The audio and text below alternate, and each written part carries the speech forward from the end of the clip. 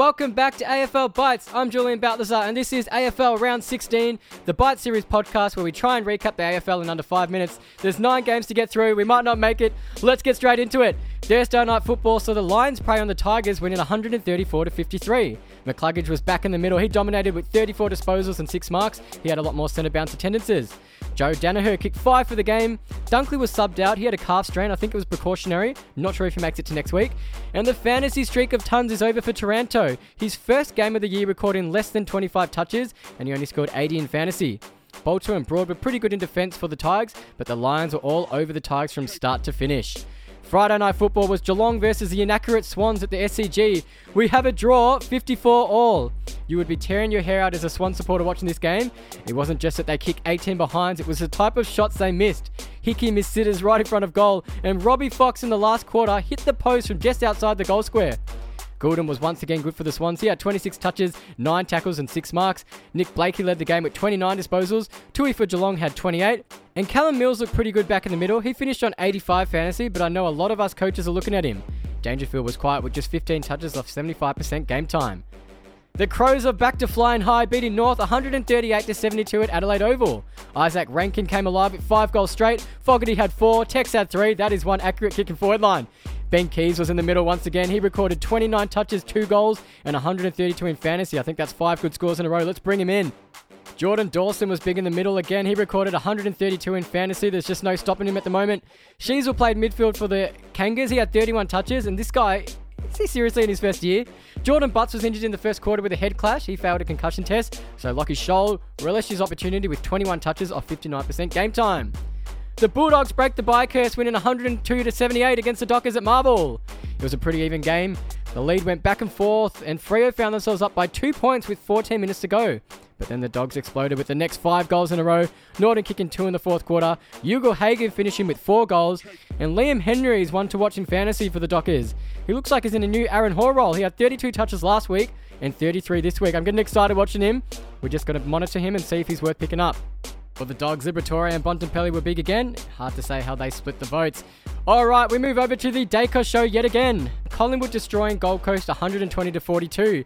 They were up 52-4, then 94-10 at one point. Nick Dacos finishing on 36 touches, 1 goal and 150 fantasy points. Probably another 3 votes and into heavy Brownlow favourite in his second year. Jamie Elliott kicked 5 goals, including a goal of the year potential. The Pies played their usual exciting quick football through the middle of the ground. Maynard copped a knee injury in quarter 4. Tom Mitchell had another 30 disposals. For the Suns, I want to watch Sam Flanders. He had 27 touches and 6 marks last game with more midfield time. In this game, he had 27 touches and 6 marks, scoring 94 and 101 in fantasy. But don't jump on just yet. I need to keep watching him. What a game we had at the MCG Saturday night. With rainy weather, the Dons take it to the power. 8 lead changes in the match. I thought the Bombers looked like they had the game in the bag, but they had some costly misses in front of goal. In the last quarter, Rosie kicked his 3rd goal to go with 23 touches and probably the 3 votes, and it looked like the Bombers were buried. But big goals to Langford and Caldwell put them up by 2 points with just a minute and a half left. In rainy conditions, they had the game all but won. A clearance kick from Nick Martin landed in the hands of Dan Houston 55 metres from goal, and you all know the rest. Houston backing himself, somehow executing what is labelled potentially goal of the year with his 55-metre bomb with a heavy ball to win the game after the siren. Houston also recorded 32 touches and 124 fantasy points. The Blues back up their great form against Gold Coast, dominating the Hawks and keeping them goalless in the first half. Their tackling pressure was on fire again, and their midfielders delivered fantastic inside 50 entries to Curnow, what the Blues fans want. Akers was dominant on the wing in the first quarter. I think he had about 11 or 12 touches. The Hawks made a little charge in the third quarter, but they made some costly mistakes trying to play quick football. Sam Frost in particular turned it over a few times, but to their credit, they did try and take the game on in the second half. For the Blues, Chera and Walsh looked good again, and I love Doherty's game watching as well. Charlie Curnow and Jack Martin had 3 goals each. Mackay had 2 goals, a few easy misses using his snap technique, but the Blues were up comfortably all game, winning 112-52. It was a pretty scrappy game with an exciting finish in Alex Springs. Josh Kelly kicking a 60-metre bomb with 2 minutes left to give the Giants the lead to win 47-45 over the Demons. I told you the game was scrappy, that's very low scoring. The D's kicked 5 goals 15, stating their inaccurate goal kicking cost them the game. Bailey Fritsch was subbed out early with a knee injury in quarter 1, which caused him to be subbed out. Jack Viney was huge for the D's and probably best on ground with 41 touches, 148 fantasy points. Himmelberg was in defence yet again. Our fantasy coaches are loving it. He had 94 of 28 touches. Tom Green had 38 touches for the Giants. to close out the round.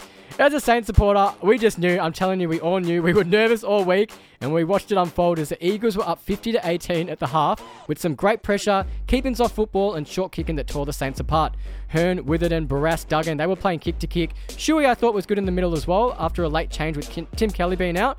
And the youngsters, Marrick and Hewitt, kicked 2 goals and sparked the Eagles. The Saints started to gel in the third quarter, narrowing the gap after a huge game from Brad Crouch. He had 17 tackles.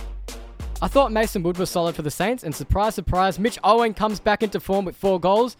Brad Hill was tackled late, and it looked like he did some bad ligament damage to his knee, but he somehow returned. Hearn and Sinclair finished the game leading on 30 disposals each, whilst Rowan Marshall was huge with 26 touches and some strong marks that helped the Saints maintain their lead. I thought Windhager was good as well, but still looked off again, only 87 in fantasy. That brings us to the end of AFL Bites. Last week we had a record number of listens. We appreciate the support and hope that this little summary helps recap the games for everyone. Thank you as always to Footy Live for your continued support. You make it happen. We get it done. We'll see you next week for some more footy fun. I'm Julian Balthazar. This is AFL Bites, and we'll see you all soon.